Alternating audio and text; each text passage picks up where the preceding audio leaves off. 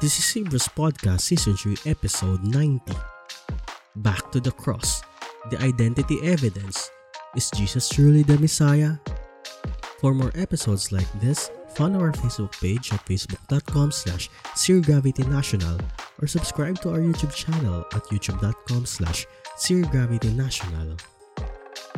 Alright! Welcome tonight sa ating Hebrews Podcast Episode 80. Bago ang lahat, magbabalik. May mic te. May mic te. Ay, sorry. Bago magbabalik ang lahat, kasi po kami yung mga magka-classmates sa mag-aaral ngayon. Magsalita ka na, G, dali. Hello. Joke lang.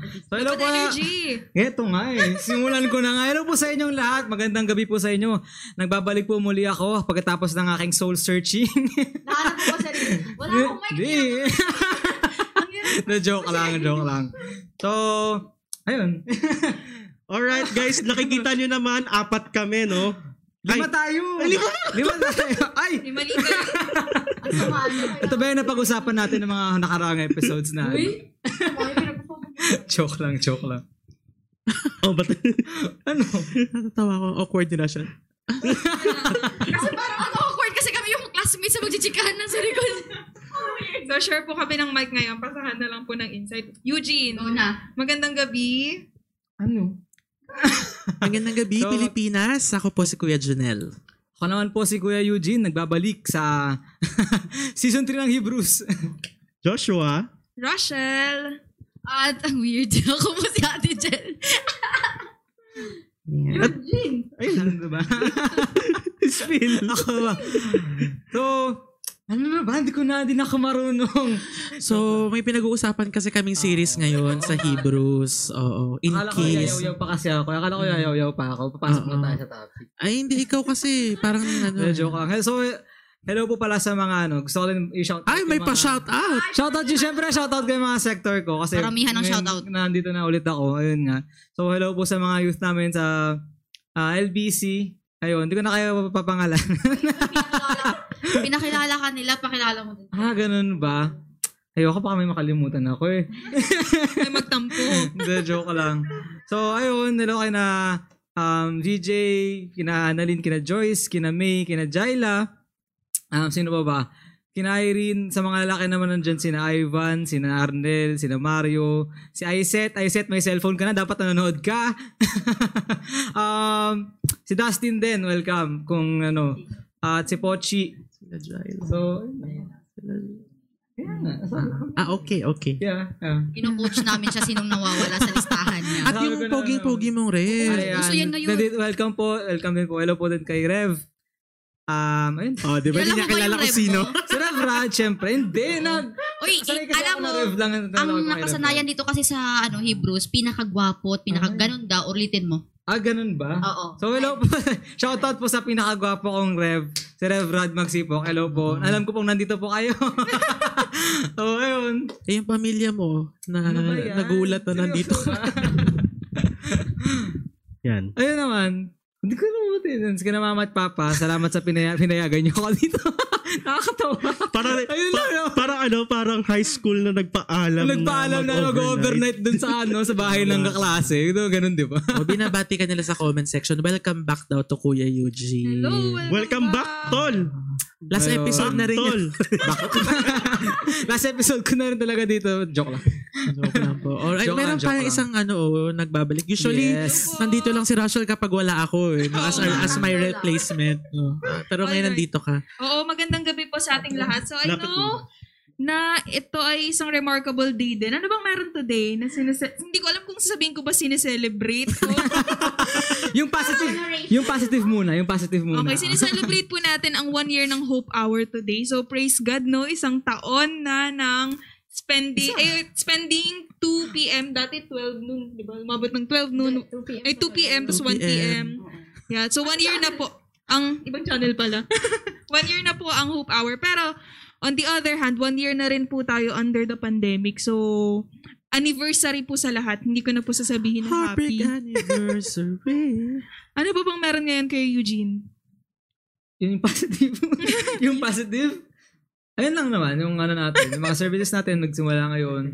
So, parang gano'n, no? Parang ang ganda isipin din na throwback din na ang dami nating mga napag-usapan. Ay, throwback? Oo. Alright, Sakto din sige. pala 1 year May dito.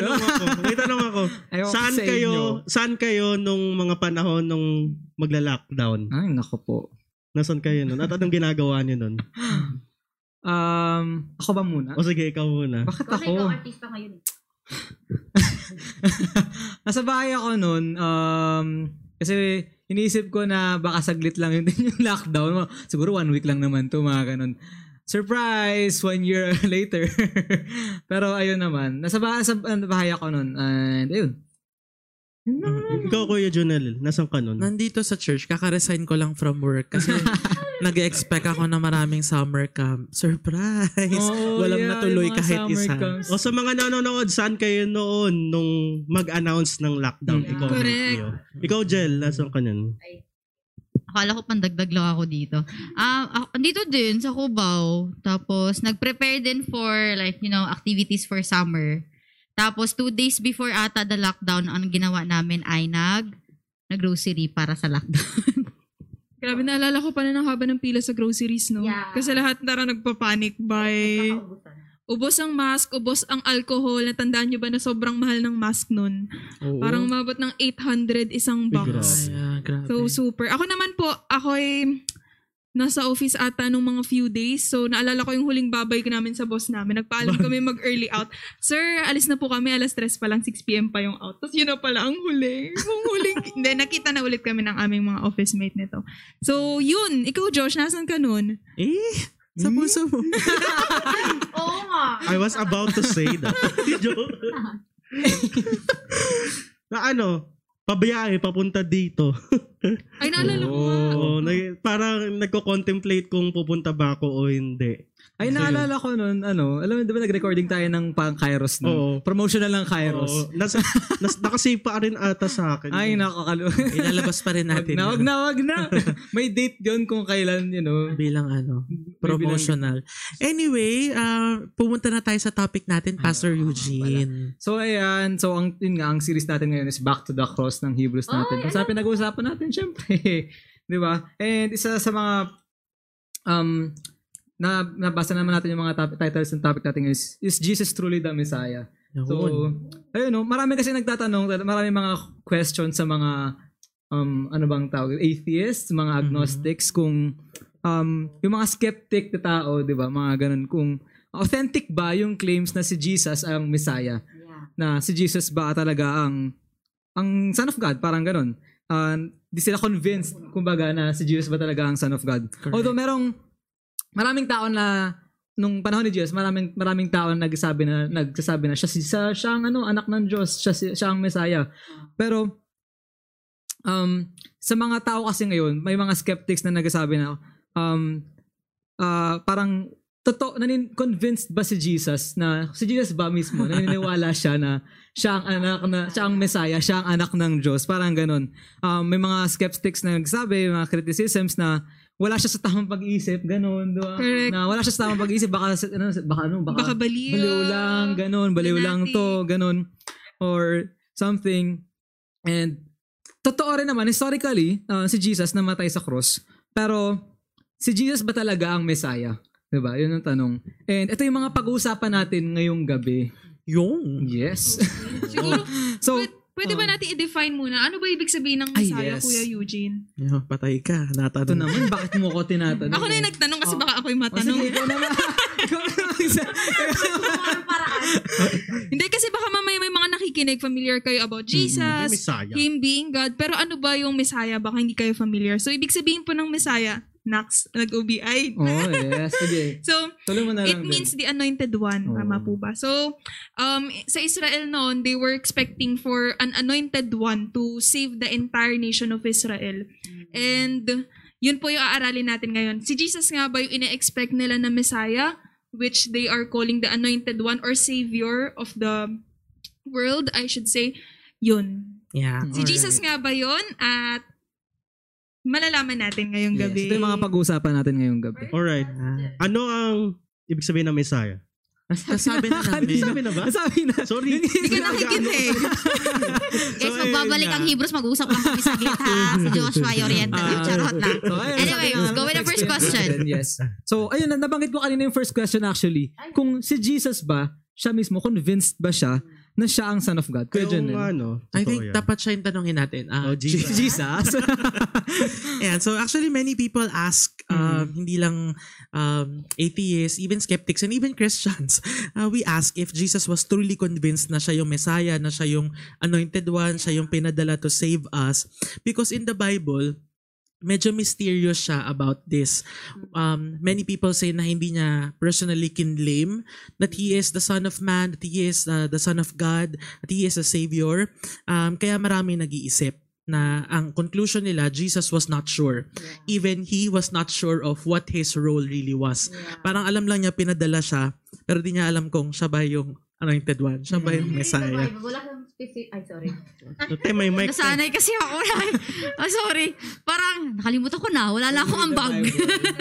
When you read the Bible, wala kasi siyang specific. Ay, hindi naman sa walang specific. Few scripture lang na parang sinabi niya, I am or what. Pero wala talagang, yes, I am the Messiah, I am sent and all that. Yeah. Alam mo yung, ang tao kasi dapat ganun kausapin direct and very specific. Like if you're sure of who you are, you should be that assertive like, about it. What's your name? I am Jel Garcia. Parang ganun ba? Ito naman si Jesus. Grabe.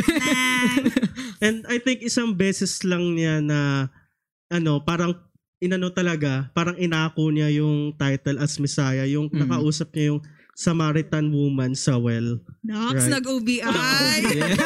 Bishop, nag-OBI.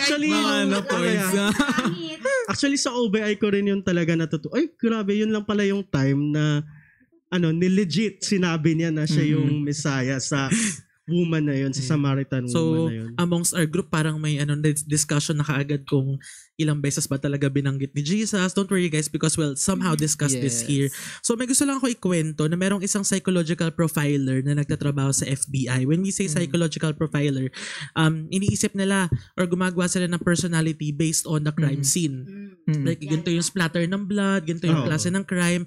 What kind of a person did the crime? Anong ugali niya? Anong klaseng tao siya?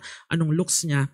So there was this one guy who worked in FBI at na-deduce niya ng isang crime was done by someone who had a speech impediment at meron siyang tendency towards animal cruelty, probably because pati yung animal sa bahay pinatay. Meron din siyang tendency for bedwetting, I don't know how, and also arson. And sure enough, nung nahuli yung suspect, ganun yung personality ng tao.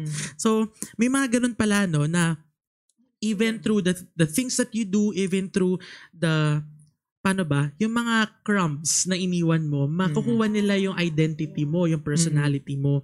So, ganun natin i-approach ito. Kasi wala na si Jesus for us to ask him, are you really the Messiah? So aralin natin from the crumbs. So, parang, i-profile pala natin si Jesus. So, simulan natin dito. Behavior reflects personality. Correct, di ba? So we can usually deduce the personality of a person based sa kanyang actions, sa kanyang salita, sa attitude niya, kahit na sandali mo nga lang makasama Oo, di ba? Kapag minsan nakaganon, parang feeling mo masungit or wala akong mic, no? Pero sige, kayo na magsalita.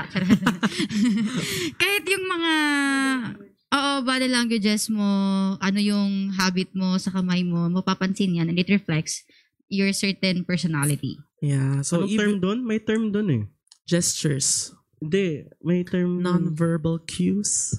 Tao? Hindi.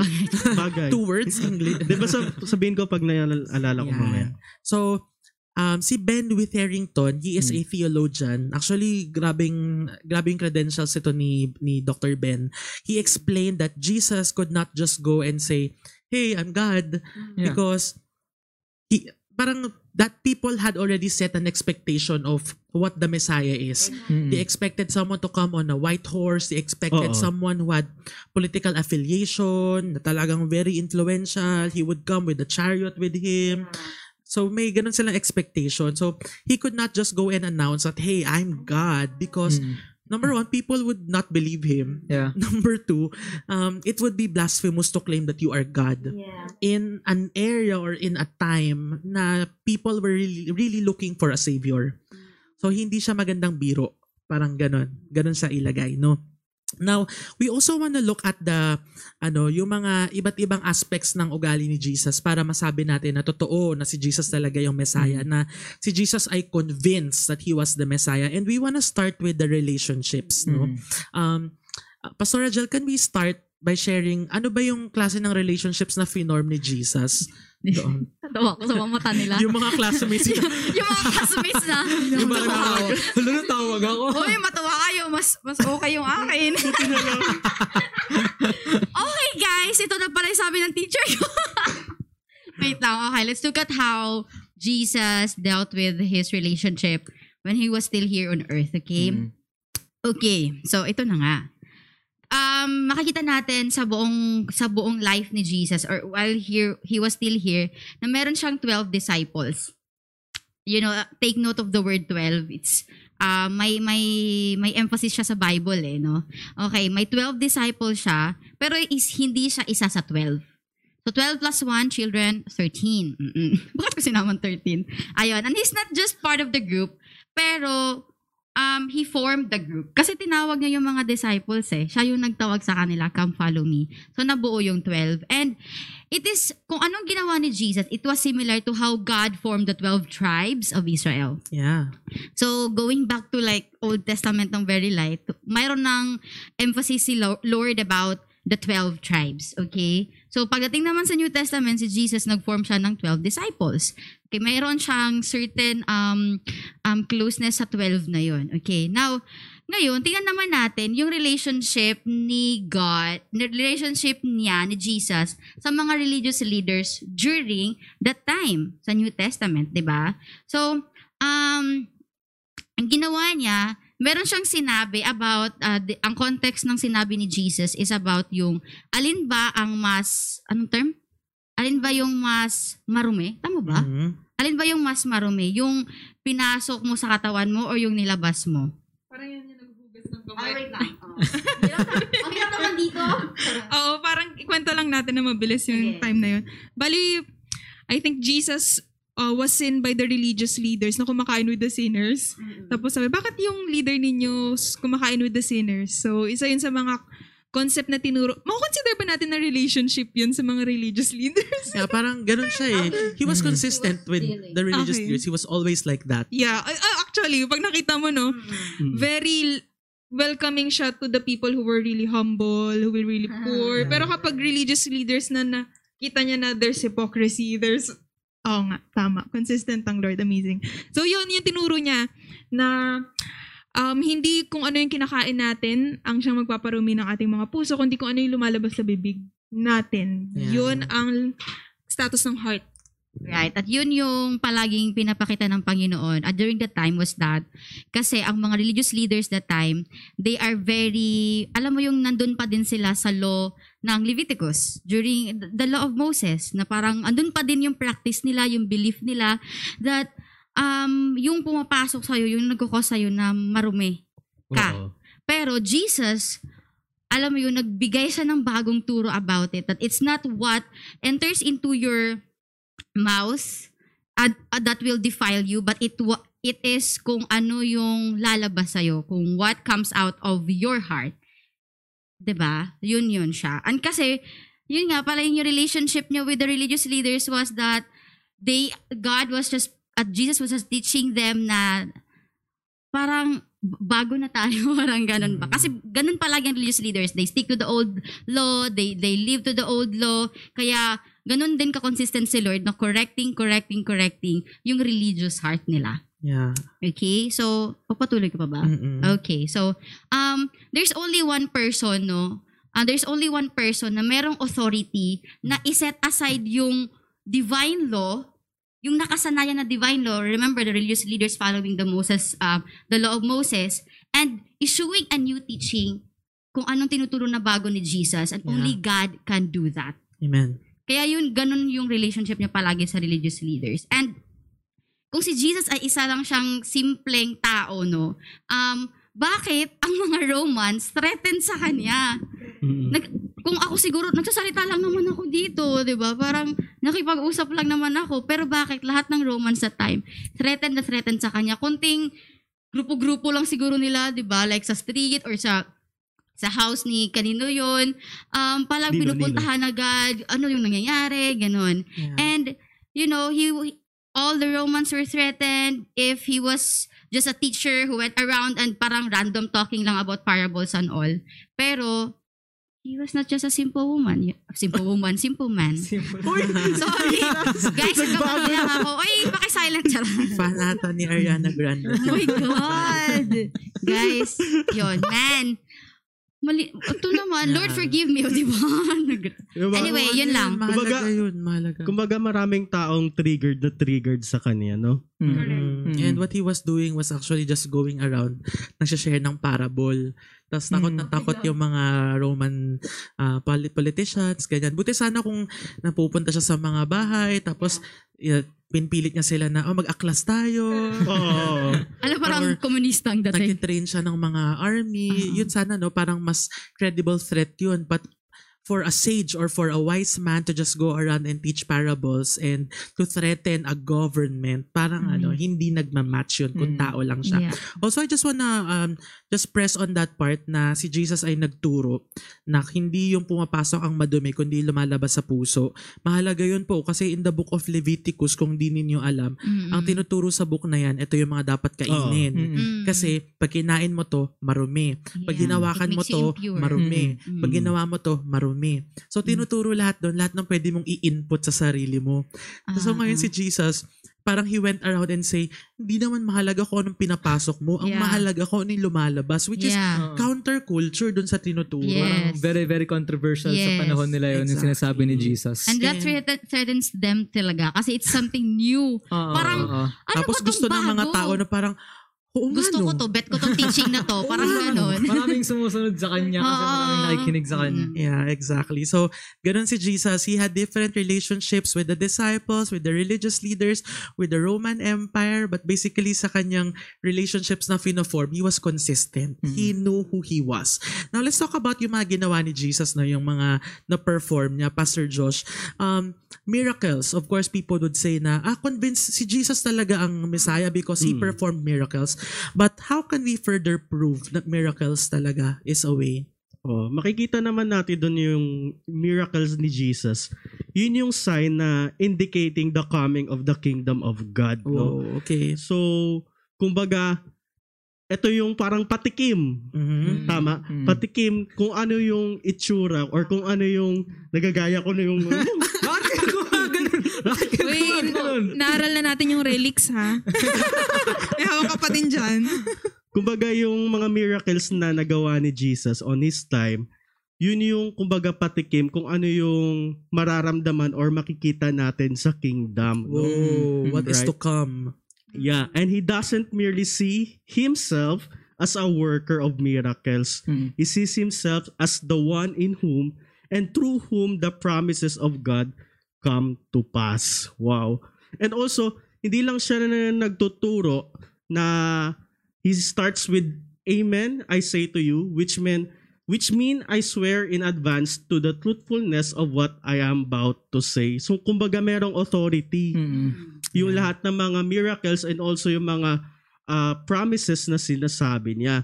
And in Judaism, hindi si Judea, in Judaism kasi, kailangan mo ng dalawang tao na magte-testify or magiging witness na para totoo yung statement na sinasabi mo. Pero kay Jesus, yung mga teachings niya is hindi naman based sa authority ng others, no?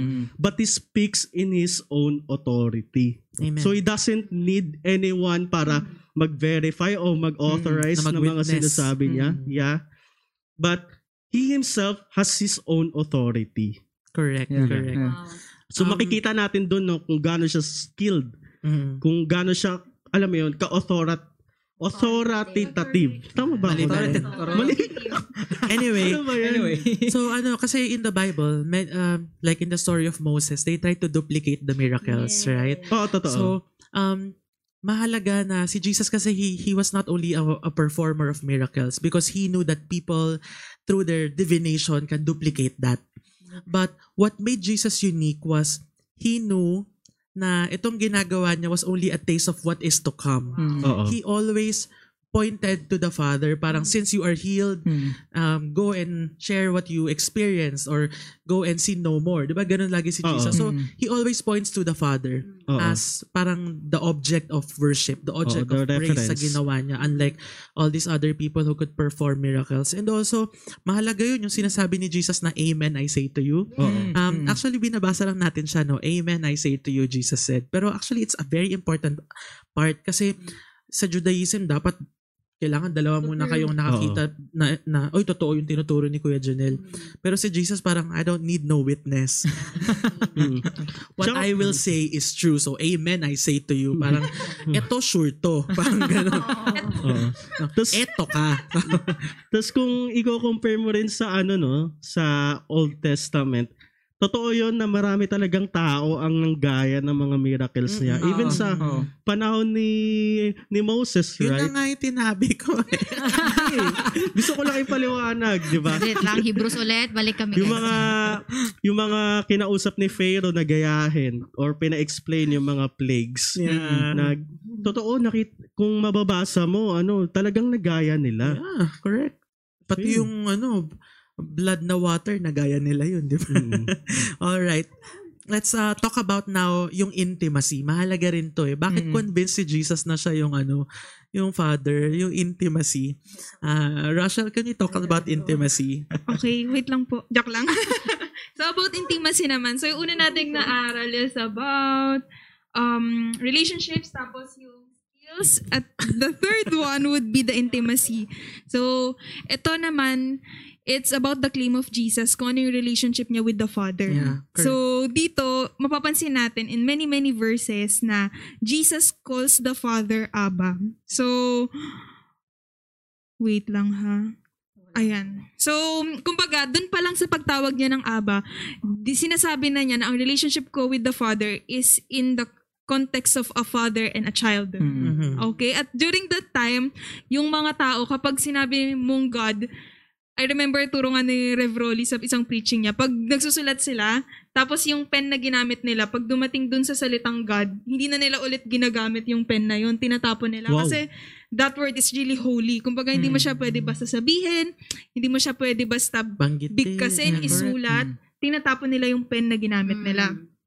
So, ganun ka sacred yung pagtawag ng God, pag-address sa God. Yeah. But here comes a man na going around talking about parables, teaching people, healing them through miracles, calling God Father. So kumbaga, nag-react yung marami na, oy, hindi nga namin mabanggit-banggit yan, tatawagin mong tatay. Parang ganun. Exactly. Who are you to say that? Ganyan. So, yun ang isa sa mga characteristics ni Jesus that implies na iba yung level of relationship niya when it comes to the Father. At saka yung sinabi ni Kuya Janelle kanina na when he does a miracle, ang lagi niyang sinasabi, pinopoint back niya to the Father, lagi niyang sinasabi na, let your light shine so that your Father in heaven will be glorified. Darang makikita mo yung intimate relationship niya with the Father sa lahat ng sinasabi niya at ginagawa niya.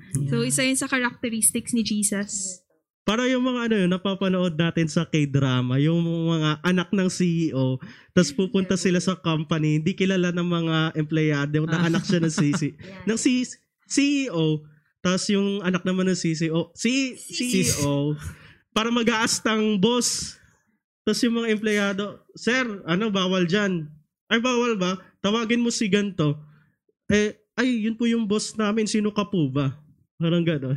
Parang normal na lang kasi alam niya na tatay niya. Apa. Opa. So, totoo, no? And, sinet ni Jesus yung example na I have this intimacy and you also can have that intimacy. So, hindi dapat si Jesus sa kanya nag-end yung pagtawag ng Aba. Hindi dapat sa kanya nag-end yung yung closeness, yung intimacy. Meron din tayong ganong access. Na si Jesus ay hindi si Father ay hindi others sa atin. Hindi siya unreachable. Kinlose na yung gap 'Di ba? And yung last siguro that would really cement itong point na to, kung convinced ba talaga si Jesus, ano yung effect? 'Di ba? Ano naging effect sa mga tao? And of course, Eugene, we want to hear you talk about the effect. So ayun, syempre kung titignan natin after ng crucifixion ni Jesus, ano bang nangyari dun sa mga disciples sa mindset ng disciples ni Jesus? Syempre merong mga nag-deny sa kanya, Correct. nag-disobey sa kanya, Correct. may nag-betray sa kanya, di ba? So anong nangyari after sa kanila? May mga parang nag-regret, parang yun yung isa sa mga pinaka, di ba? Sa mga sa nag-betray kay Jesus, nagkaroon ng regret, nagkaroon ng siya. dun sa dininay sa kanya, nagkaroon din ng regret, di ba? So merong nangyari sa kanila na similar sa na-experience ni Jesus sa baptism niya. Yeah, gusto ko lang sabihin bago mabanggitin yan kasi baka hindi nila alam kung ano nangyari sa baptism. Prior to the baptism, wala pang ginagawa si Jesus na any miracle, wala pa siya sa ministry. He waited for his time to be baptized and then he heard a voice saying, "This is my son." Whom I love. Tapos lumipad yung dove, di ba? At doon nag-start yung ministry ni Jesus. He started performing miracles, he started sharing the word. So something happened to Jesus during the baptism and yun nga din, makikita mo yung ano doon, parang same effect, parallelism doon sa mga disciples ni Jesus na after ng crucifixion, after nila magkaroon ng experience with the Holy Spirit, anong ginawa nila? Kagaya ng kay Jesus na nagkaroon din sila ng sariling, gumano na kayo, no? Nagkaroon din sila ng sariling ministry, nag-perform din sila like Jesus, nag-perform din sila ng mga miracles like Jesus, nagkaroon sila ng sarili nilang mga followers. So, nakita niyo yung parallelism doon, di ba? So, ayun. yeah, correct. Yun, ma-attest din natin yun kasi we ourselves naranasan yun. Yun. Na after natin magkaroon ng encounter with Jesus, na sobrang on fire tayo, gusto natin mag-share, mag-serve sa ministry. So, yeah, parang same din. Yeah, exactly. So, parang what happened to Jesus during his baptism happened similarly to the disciples during the Holy Spirit's baptism. Kasi doon sa baptism ni Jesus, kinonfirm ni Father, "This is my Son whom I love." So parang si Jesus, kung iniisip ninyo, he was doubtful, di niya sure kung sino siya. Alam po niya, doon pa lang, di ba, "This is my Son." Parang, "Hello, I'm the Son." Ako na talaga to. So pinarform na niya yung mga alam niyang gawin. So ganun din nung baptism of the Holy Spirit. Sabi ni Jesus, "Aakyat ako kasi may bababa." Pagbaba, ito na yun. Totoo si Jesus. This diba? is it. Diyos talaga yun. Yung din na parang magandang sa akin nang naisip na is yung parallelism na yun na sa disciples kay Jesus tsaka sa disciples ni Jesus. Yung nangyari sa mga disciples ni Jesus is pwede rin mangyari sa atin. Oh, wow. Yeah, so whatever they have received, matatanggap din natin. Pero ayoko ipako sa upside down. Alright, yung question kung convinced ba si Jesus kung siya ay Diyos, I think sa huling question natuldukan natin eh. Oo po. Doon sa baptism, kinonfirm na kung sino siya. "This is my Son." So sabi ni Jesus, pag-ahon niya sa tubig, "Hi! I'm God!" So, Pastor Jonel, marami ring nagsasabi na si Jesus daw ay baliw. Mga panahon niya.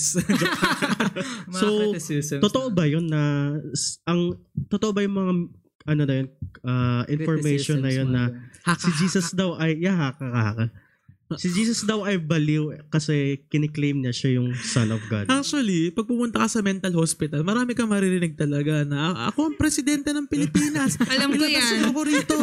Diba? Or, alam ko yan. Yung meron yung nag-file ng candidacy for diba yung babae? president. Na siya daw ang presidente ng Pilipinas, galit na galit siya. At marami nagkiklaim sa mental hospital na sila ang Diyos. Diba? Actually, you don't even have to go to a mental institution. Diyan lang sa kwentuhan sa labas, may maririnig ka ng mga ganong Meron claims nga meron nga kaming kapitbahay sa Davao. Gusto ko lang talagang sabihin, sinasabi niya talaga yun. Siya daw ang appointed Son of God. Kaya hindi ako Sana all. Diba? And usually crazy people would be volatile. Ibig sabihin, pabago-bago yung ugali nila. Minsan at at one point, masaya, biglang iiyak, biglang magwawala. Ganun sila Unstable ka-volatile. yung emotions nila. Yeah, and most of them, megalomaniacs. And this is not to put down anybody in your family na maybe going through a mental health problem, no? Hindi na-describe lang natin usually yung mga episodes po nila.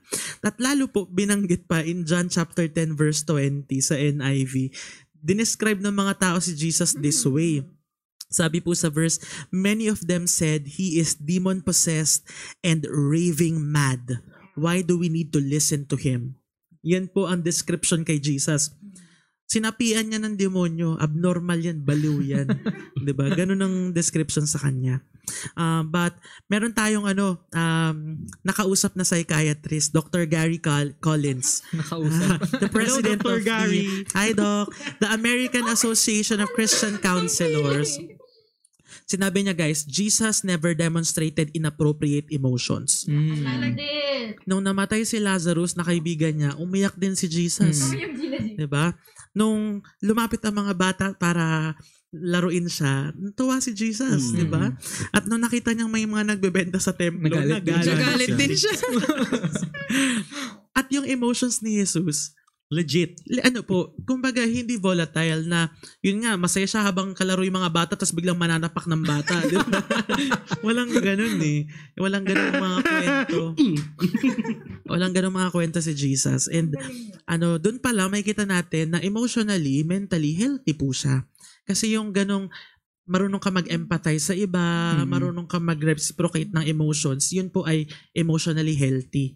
Kaya kapag meron kayong kilala na hindi marunong mag-reciprocate ng emotions, baka may mental problem or may emotional problem. Yung masaya na lahat, tapos siya yung bukod tanging may kalungkutan sa buhay, di ba?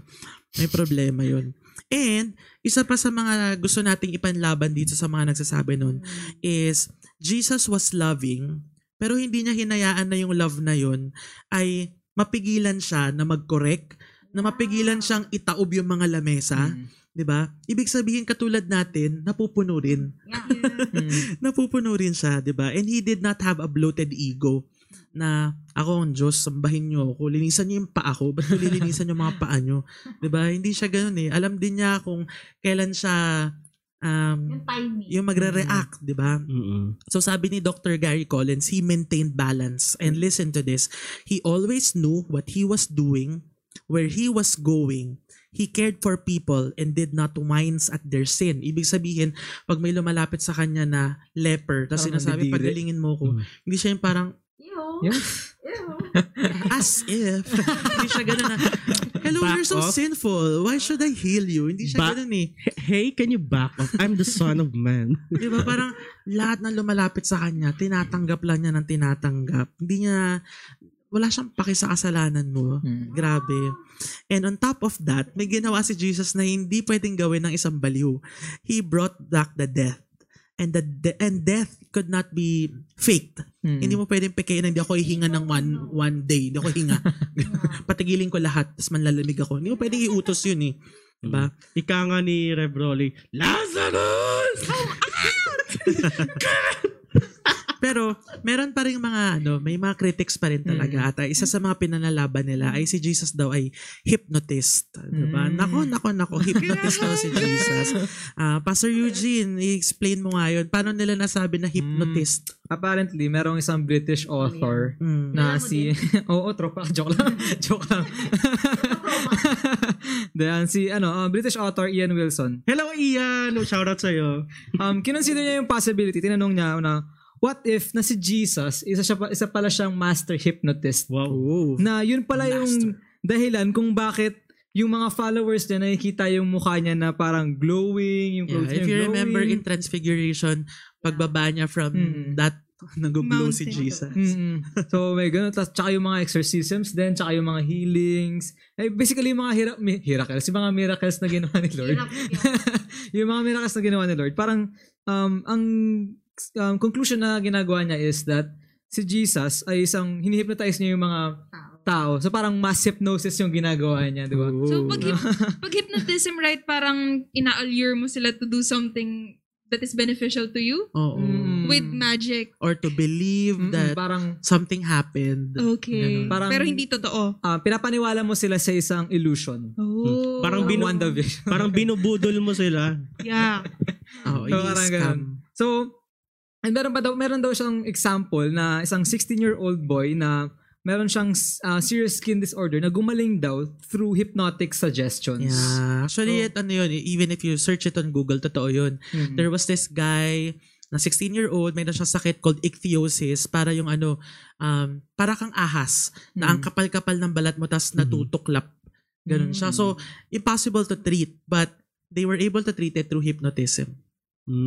Yeah. Medically, pwede yun? Medically. Baka somatic ba? Tama ba ako? Correct. It was Somatic psychosomatic. lang. Pupuntahan natin yun, ma'am. Sorry na una. I-hypnotize din natin yung mga sarili natin para hindi tayo hawaan ng COVID. May hypnotize na may Hindi to bakuna. COVID. Tapos na. Pero may rebuttal eh. May mga pineset din yung mga Christians against this na, wait lang, hindi siya master Parang hypnotist. may mali. Ito yung nangyari. Pastor Jel, can you talk about the rebuttal? Eugene versus Jel. Ito kasi, Jane, mali kasi yung sabi mo, charot. Anyway, so diba sabi nga, hypnosis, sasabi ng mga tao that it could be may mass hypnotism na nangyari, na nag-scam daw si Jesus. Pero, not everyone is, alam mo yun, anong easier term for susceptible? Madaling Mauto.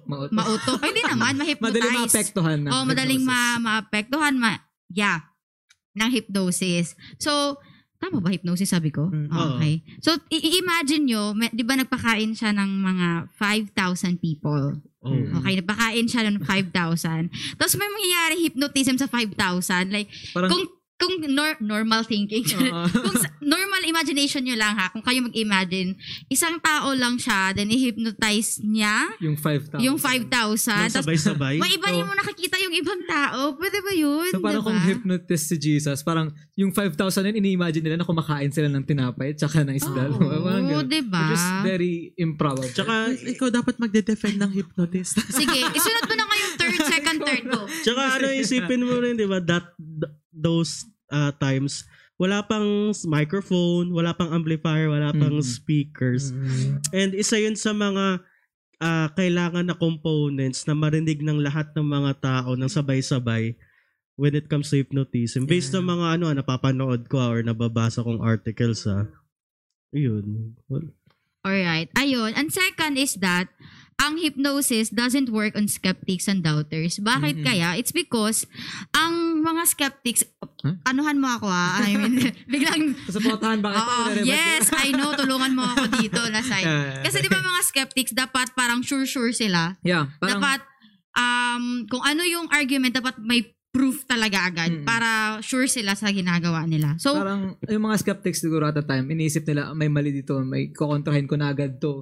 Hanapin ko yung mga butas dito. And nakita, yun, ikaw na lang din mag-explain. tapos, ano nangyari sa miracles? Kasi yung mga skeptics and criticism din, yung mga skeptics din na yun, na sila din mismo, nakita nila yung mga miracles ni Jesus.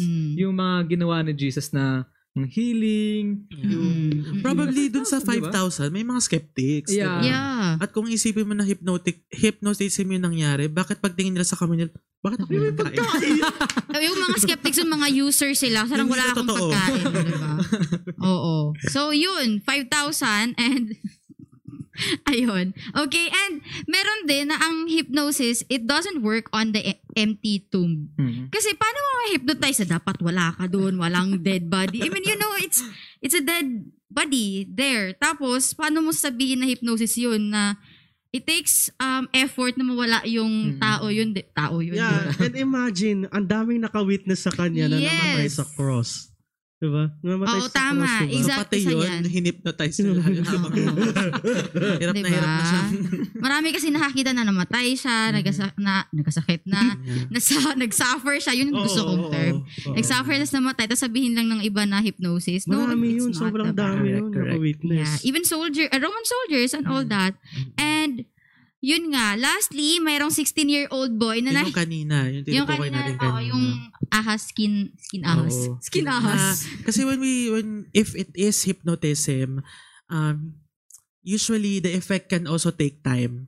Akala natin kasi di ba pag hypnotism, parang right then and Automatic there, agad. andun na yung effect. But actually, hypnotism can also take time. So dun sa 16-year-old boy na yun, it took weeks bago completely nag-fall off yung balat na yun. So, weeks siyang in-hypnotize. Yeah. Unlike si Jesus na one time, big time, right then and there, spontaneously, instantaneously, andun yung miracle. Pagkain agad, di So, ba? mukhang hindi po feasible sa hypnotism yung mga ginawa ni Jesus. Wait lang, may question ako about hypnosis. Di ba yung sa mga therapy, minsan gumagamit sila ng hypnosis techniques? So, and ang alam ko, like, it takes time talaga kasi ipapaprocess pa niya yung tao. I-build up niya yung tao. Yeah. Parang merong tamang setting, Yes. tamang Party mo na kami, guys. environment. Ayan o, diba? Yan yung nangyayari. Na-hypnotize na ba kayo, guys? Charot. Yeah. Anyway, yun. Correct. So, parang mas madali pang i-prove na hindi siya hypnotism kasi yung prove na hypnotism siya. Exactly. Pag nagtanong ka siguro ng isang expert on it, probably maski siya hindi niya madedefend. pero bukod sa hypnotism, marami rin nagsasabi si Jesus delusional. Parang lunatic. Oo, lunatic siya. Parang megalomaniac. He was claiming to be someone he was not. He was thinking too highly of himself to the point na he was convinced and he was convincing others that they were getting healed despite the other way. Parang ganun. So, mahirap po yun gawin. Ikaw, kunyari, lapitan ka ng baliw, tapos sabihin sa'yo na, uy, milyonaryo ka. Di ba? Ay, scam na yun. Para maniwala ka na wala ka naman nakita sa bank account mo, baka mas delusional ka. Pero yung, kaysa dun sa ako delusional lang, yung sa person. megalomaniac na Ano ba criticism. yung hindi ko alam Megalomaniac yun. is Please explain. Superlative. Yeah. Okay. So, kung ano yung parang megalomaniac na super narcissistic na kung yung ganong criticism, parang medyo malabo din kasi bakit gagawin ni Jesus yung pag-serve sa ibang tao kung ganun siya, di ba? Exactly. Diba? Kung titignan natin yung behaviors ni Jesus, paano mo may isip na megalomaniac siya, na narcissistic siya kung hinuhugasan niya yung paa ng mga disciples niya. Di ba? Kung narcissistic ka, kung prideful ka, kung megalomaniac ka, hindi mo gagawin yun kasi mataas yung tingin mo sa sarili mo. Siguro as a last na lang dito sa point kung nabaliw daw si Jesus, let's go back to the story when he exorcised the man and transferred the spirit to the pigs. Yeah. It's hard to hypnotize a man, more so hypnotize pigs. Nung tinransfer yung spirit, yung mga pigs nagtalunan sa cliff para magpakamatay.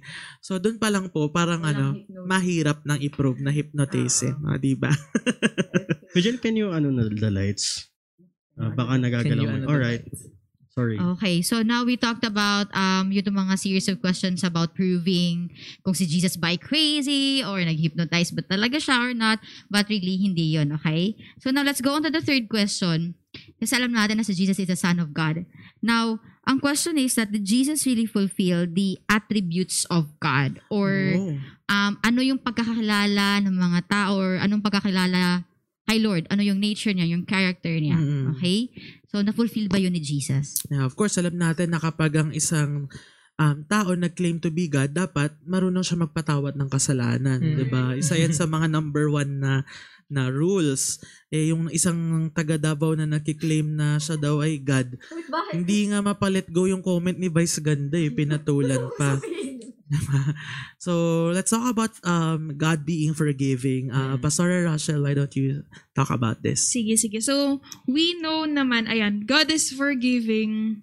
So, yun, alam nating lahat yan. Kaya nga, di ba, nature ng tao, pag nakagawa siya ng mali, meron siyang guilt in his heart na parang nararamdaman niya na mali siya at that time. That is because there is a good God. At ang response natin madalas nun, if we are humble enough to admit that we sin, is to ask forgiveness sa good God since we committed a bad thing. And at the same time, si Jesus, makikita natin na there are stories written in the New Testament that right from His mouth, He said, your sins are forgiven. Kaya parang galit na galit yung mga di ba? Sino tong taong to? Bakit ka nagpapatawad? Actually, naalala ko, meron ako nabasang ganyan. Who are you to forgive? Parang tinanong siya. Parang, kasi nga naman, the authority to forgive is really in God alone. So, nagulat siguro silang lahat. Bakit tong Jesus na to nagpo-forgive siya? And usually, the person who was offended is the one who extends forgiveness. Right. Di ba? Pag nagkamali tayo between the Lord, kunwari, nagkamali ka sa tao mismo. Kanino ka hingi ng tawad? Dun sa taong nagawan mo ng mali. Di ba? Pag meron kang na-disrespect, sa kanya ka hingi ng tawad. Kunyari, may nagawa sa'yo, hindi pwedeng sabihin ni Jel na, Kaya may ginawa ko sa'yo, hindi pwedeng si Jel magsasabi na, Junel, pinapatawad na kita. Kasi Correct. hindi naman ikaw yung nagbigay ng forgiveness. Correct. At ayaw natin yun, di ba? Parang gusto mo, hindi, sa akin mag-sorry, di ba? Siya yung lumapit, yun ang sinasabi, di ba? Pag may nagpapaabot, uy, sabi ni sorry daw, ay, ba't hindi siya yung lumapit? Kasi Hindi sincere. hindi sincere. So, pero nakita natin that Jesus himself, he forgives the sin of man. At yun, ibig sabihin, sinabi nga niya sa isang kwento din, I forgive you so your sins to the Father is gone. I think yung statement na yun, it's such a powerful statement to Parang claim. mabigat na yun, di ba? Correct. Na statement, na ibitaw yun. True. And not only did Jesus forgive sin, he asserted that he himself was without sin. And sinlessness is an attribute of deity. So Jesus said that he is sinless. At the same time, kumbaga, siya ang magpapatawad at the same time, siya ay hindi nagkasala. So isa rin yung napaka-grabing claim kasi we know that all men have sinned and fall short before God. Amen. So, Jesus, he claimed that he was sinless. At isa yun sa mga attribute ng Diyos to become sinless and without any kind of fault sa kanyang characteristics. Correct. So yung mahalaga yun, napakahalaga nun nung sinasabi ni Jesus na go back to your town, you are now forgiven. Oo, parang sa mga Pariseo talagang mind-blowing yun na, Who are you? Diyos ka? Parang the audacity. The opacity. The opacity. Totoo, parang sino ka? Parang sabihin na napatawad na sila. Diyos ka ba? Di nila alam, parang deep inside sa loob ni Jesus, bakit? Diyos ako. At isang lalong nagbigay ng tuldok doon sa capacity niya na magpatawad yung sinlessness niya. Correct. Na tanging isang tao lamang na sinless ang may karapatan magpatawad. And we know that he was sinless. So he had that. Kaya rin siguro yung mga tao, grabe yung parang tagging nila kay Jesus. It's either baliw, it's either yung nag-hypnotize. Kasi grabe talaga yung mga claim ni Jesus. Yeah, exactly. It's either totoo yung sinasabi niya or totally he's out of his mind. And kasi, parang si Jesus, he was a public figure. You don't really see him like every day. He was to and fro from one place to another. So, konti lang of him yung nakikita mo. So, you don't get to see him like 24/7 unlike the disciples. So, talaga yung mga disciples yung makakapagsabi kung anong klaseng buhay yung meron siya. So, I guess kaya ganun yung tingin nila. Parang, Jesus sinless? Imposible. Yeah. And everything na sinabi niya is always opposite sa practice na nakasanayan ng mga taong kausap niya palagi. Yeah. Puro controversial yung mga sinasabi. And all of a sudden, bigla siya dumating. Sabi nga na, bigla siya dumating, nagsalita siya ng mga ganito, tapos nag-perform siya ng miracles, and then people are started believing him, and nagpo-forgive siya ng sins. I mean, parang all of a sudden, sino to? Parang ganun. Exactly. Now, another thing that people ask is, if Jesus was truly God, how come di niya ma-fulfill yung omni characters, no? I mean, si Jesus, he could not say that he was omnipresent because he was in Israel during that time. He wasn't even in the Philippines. So, how could you say na you are omnipresent, that you are God, when you couldn't be in two places at once? How can you say that you're omniscient, you're all-knowing, when you said in a specific verse, sinabi ni Jesus kasi sa isang verse, diba, not even the Son of Man, that's Him, knows the hour of His return. So, hindi ko alam kung kailan ako babalik, pero alam ko lang babalik ako. So, paano mo nasabi na all-knowing ka? Di mo pala alam. And last, marami nagsasabi, paano mo nasabi na ano yung huli? Mayroon kang omni-characters. Omniscient. Sabi ko na omniscient, knowing, omnipresent, omnipotent. How can you say that you are all-powerful when you cannot even get yourself off the cross?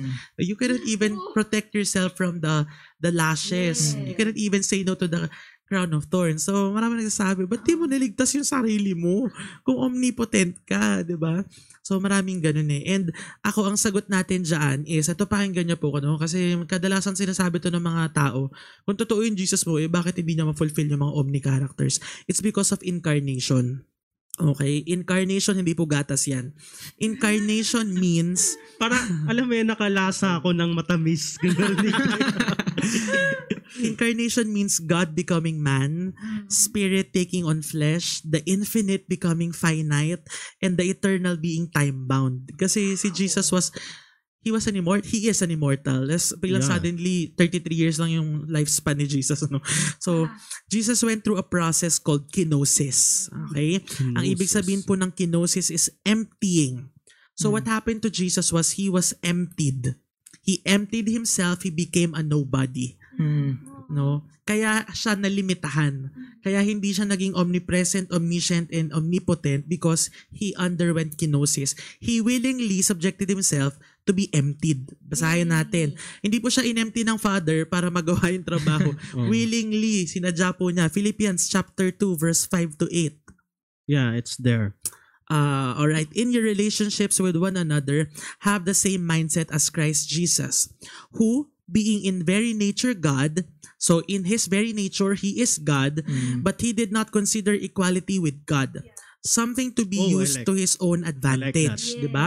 Kasi kung hindi sana niya tatanggalin yung kanyang pagka-God at bababa siya sa lupa, ganun-ganun na lang siya, di ba? Snap na lang. With one snap of a finger, nangyayari lahat ng gusto niya eh. But he did not want to be equal with God.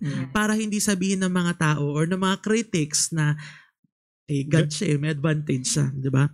Rather, he made himself nothing. He made himself nothing by taking the very nature of a servant, being made in human likeness, and being found in appearance as a man. He humbled himself by becoming obedient to death, even death on a cross.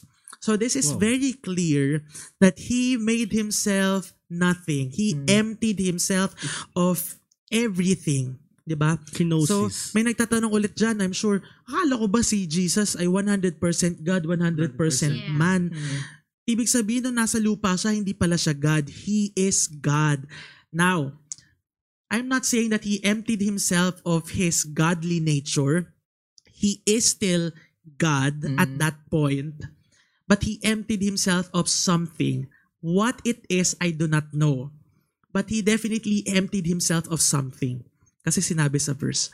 Kasi kung sabihin natin na in-empty niya yung sarili niya sa pagka-Diyos, paano niya na-perform yung miracles? Bakit niya sinasabi na I and the Father are one kung hindi pala siya Diyos noong time na yun? So Diyos pa rin po siya. Malalim na talakayan po ito sa theology, pero kung ano niya in-empty sa sarili niya. May assignment na ba kayo sa lahat ng Christology? So, para sa akin, yung best na answer dyan, kaya siya nakaka-perform ng miracles. Yes, he was stripped of the righteousness. He was stripped of the glory. He was stripped of what he deserved as a God. Pero nakaka-perform siya ng miracle, nakaka-perform siya ng mga bagay-bagay kasi wini-will ng Father. So may mga times actually, I'm sure na si Jesus may gusto siyang gawin pero hindi lumalabas yung power. So inaalaw lang din ng Father kung kailan siya gagamitin. Parang ganun. So, kaya sinasabi niya na kung ano yung will mo, doon ako susunod. Kasi alam niya na limitado siya at that time. Mahirap pong intindihin to ngayon. Oo, totoo. Pwede nyo kay PM para pag-usapan natin to. Ang ganda ang ganda talaga ng explanation. But, hindi ng pangit part. But, siguro for me, na-realize ko na, yes, people would say 100% man, 100% God. Tapos bakit may emptying of something na hindi natin alam but it will point us to an angle sa life ni Jesus na Jesus identified himself with us in our human nature.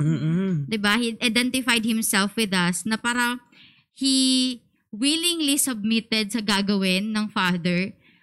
Alam mo yung heaven, ang ganda sa heaven, no? Parang sitting at the throne na lang si Jesus. Pwede lang, okay, salvation na sa lahat. Pero hindi no? Siguro, I think it's, for me, yan yung parang sa akin na emptying himself of the comfort? Pwedeng comfort. But I think there's a specific word, di ko lang alam Like, the comfort in heaven or something like that, and then going here and coming here on earth, identifying with what you're feeling, with especially the time, the suffering, the struggle of the Jewish people under the Roman colonization sa kanila, and even if God there was emptying, even if there is a kenosis process sa Panginoon that time, it doesn't make him less of a God. Correct.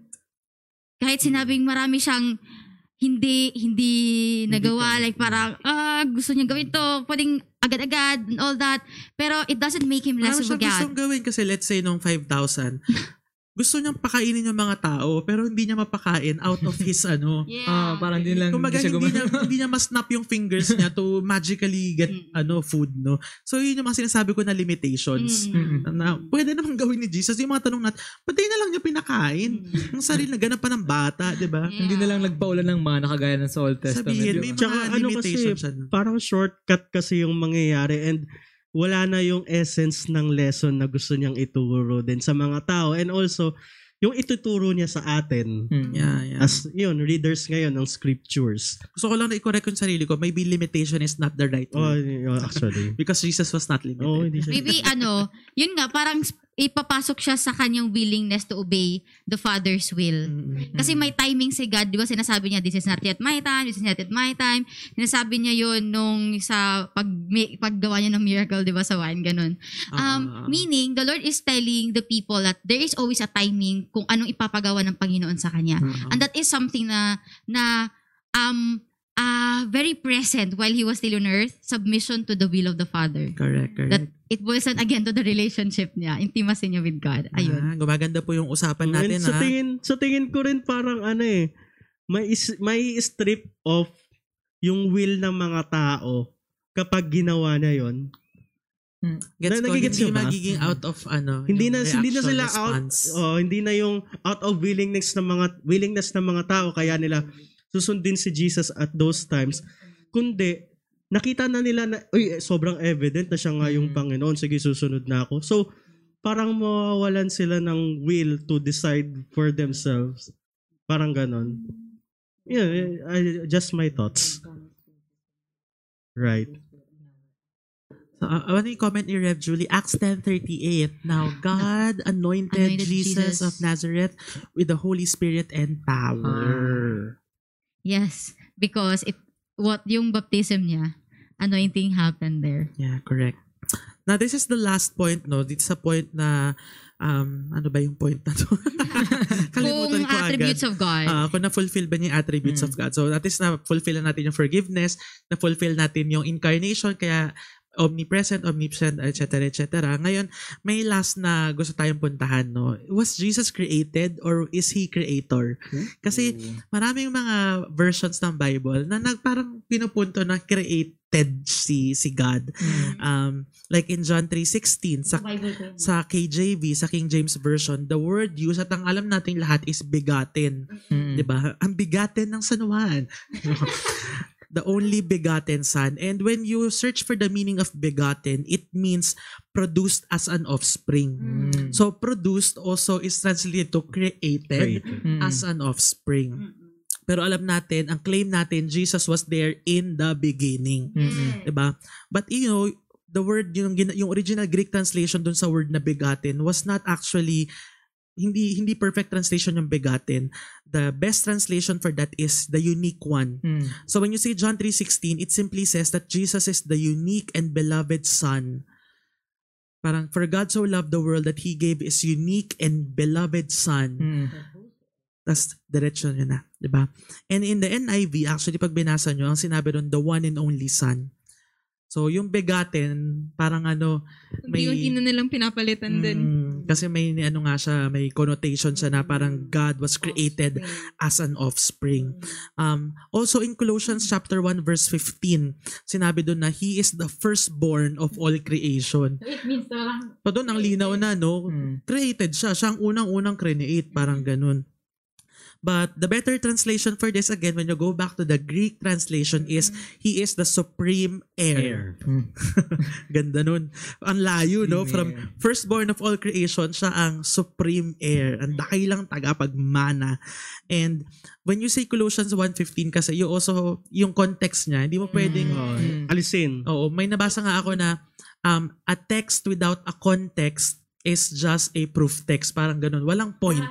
Walang point kung hindi mo aaralin yung context. So, aralin natin yung context. Colossians chapter 2, verse 9 and 10. Alright. From the same book na po para walang problema. Basa, Josh. Sige. Sabi doon, they have lost connection with the head from the whole body. 9 and 10. Sorry. Hindi 9, 10. Nag-ano rin ako Nagtaka din ako Ba't parang hindi? Ayun. For in Christ all the fullness of the deity, tama, lives in bodily form. And sa 10, and in Christ you have been brought to fullness. He is the head over every power and authority. Amen. So, He is in full deity form, who lives only in bodily form. Claro. And in Christ, we also have been brought to fullness because He is the head over every power and authority. So, siya ang head. Siya ang supreme heir.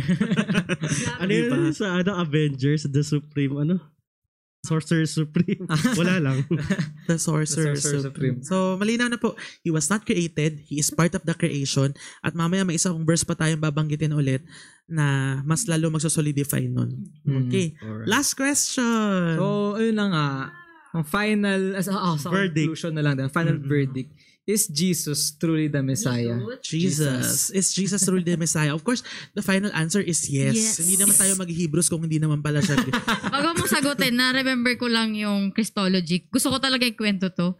Na parang almost every week, the question was, is Jesus really the Messiah? Kasi sabi ni Rabbi ganito, sabi ng theologian na ganito.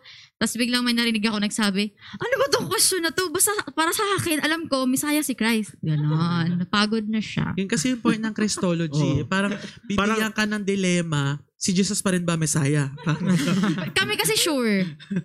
Itago na lang natin sa pangalang Hoy. Yan. So, Romeo. isa-isahin natin, no? Omniscience. Isa yan sa character ng isang deity, ng isang Panginoon. Anong sabi ng text about Jesus and omniscience? Pastor Josh. Alright. First, sa John 16 verse 30, now we can see that you know all things and that you do not even need to have anyone ask you questions. This makes us believe that you came from God. Okay, so si Jesus daw po, He knows all things at hindi mo kailangan na may magtanong pa sa Kanya just for Him to say na siya ay God. He does not even have to, parang let the words come out of His mouth na, hey, I'm God. Kasi sabi natin sa umpisa nito, behavior reflects personality. So let the behavior speak for itself. Alright. Omniscient po ang Panginoon. Let's talk about omnipresence, Pastor Rush. Omnipresence. So, on Matthew 28:20. Pastor Josh. Ayan na. Ayan na.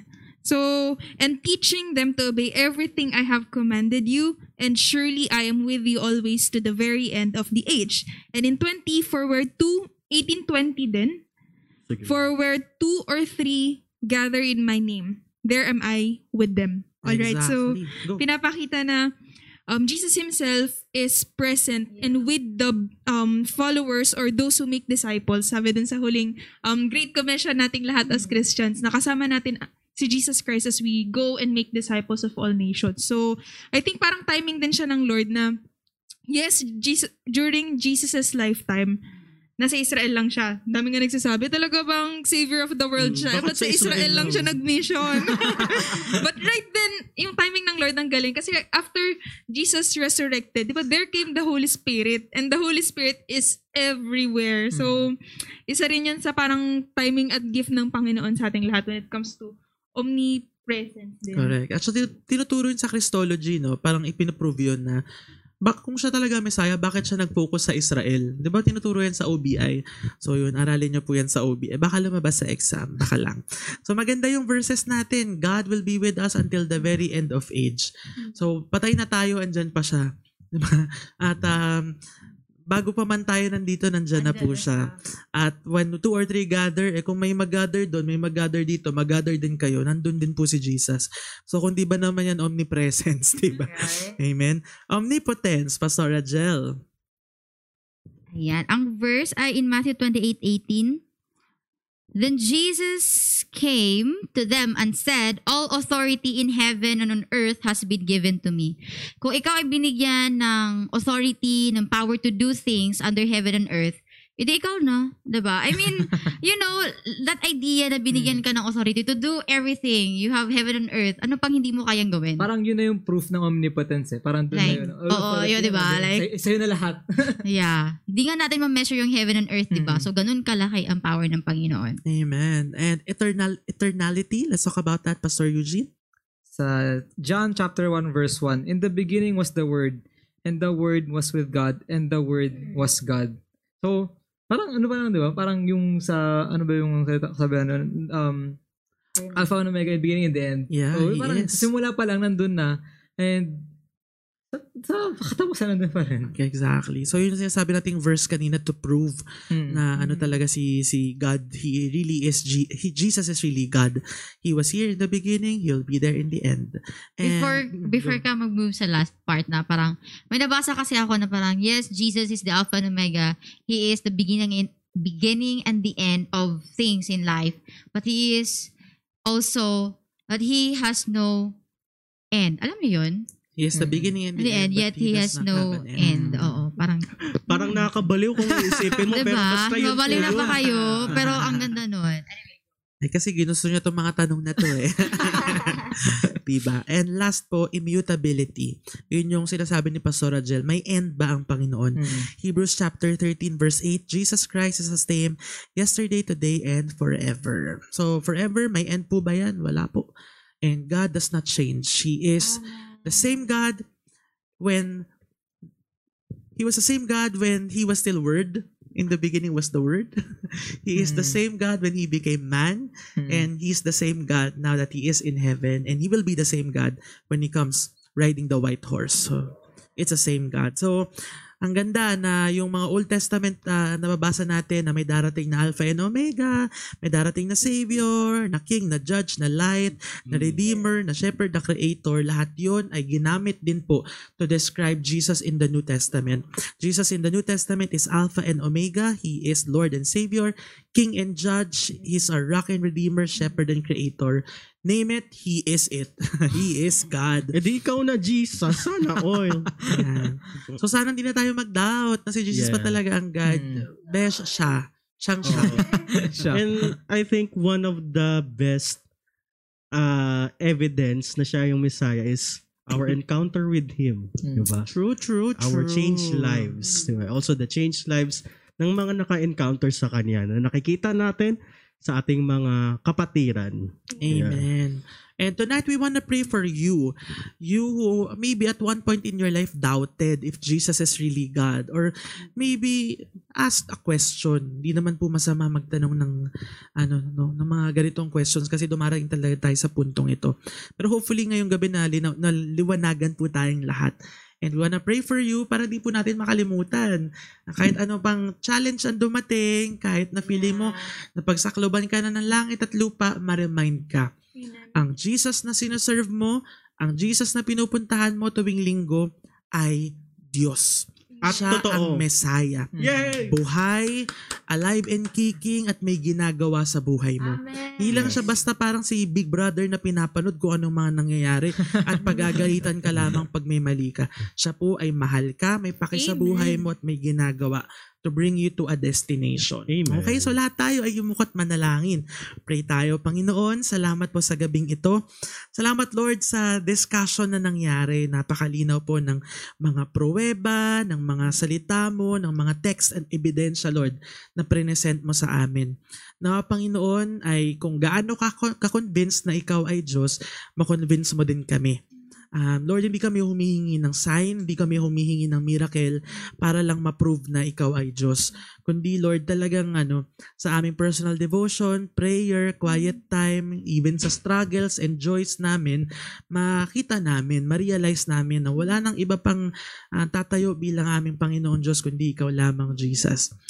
Tulungan mo din kami na tanggalin sa mindset namin na pag hindi na namin maintindihan yung text o pag hindi na namin naaarok yung mga naaarok mo, Lord, magi-give up na kami. Kundi, Lord, tulungan mo kami na magkaroon ng understanding, magkaroon ng Lord, ng fellowship kami, yung isip namin tsaka yung salita mo, Panginoon. And pinakahuli, God, makonvince kami na yung attributes mo, tunay nga, Lord, na totoo, na-fulfill mo yung mga attributes na yun. You are the beginning and the end. You are our Savior, Redeemer. Na ito, mga salitang to, mga adjectives na ina-ascribe sa'yo, hindi lang namin basta mabanggit, kundi ma-experience talaga namin, God, that you will be the rock, the Redeemer, Creator, our Savior, our present help in time of need, our strong tower. Lahat yun, Lord, patunayan mo sa amin, oh God. Para hindi na kami maghanap ng iba pang mga tao na magiging security namin. Lalo, Lord, yung mga kabataang ito na niloloko ng kaaway about their past, about yung mga dreams nila na tinidiscourage sila. Lord, paalala mo sa kanila kung sino ka. Yun lang po, God. In Jesus' name we pray. Amen. Amen. So, sana na marami kayo natutunan and we hope na, ayun nga, if ever na dumating sa inyo yung question na yun, I hope na nasagot na yung question na yun. And sa mga hindi pa, share nyo din to sa mga kaibigan nyo kahit na, ano ba? So, share nyo to sa mga kaibigan nyo kung tingin nyo na tanong na nila to sa buhay nila. Yun lang po, mag-ingat po sa labas. So, sa mga uuwi, hindi. Mag-ingat po tayo sa paglabas natin, of course. Pag-pray pa rin natin yung situation.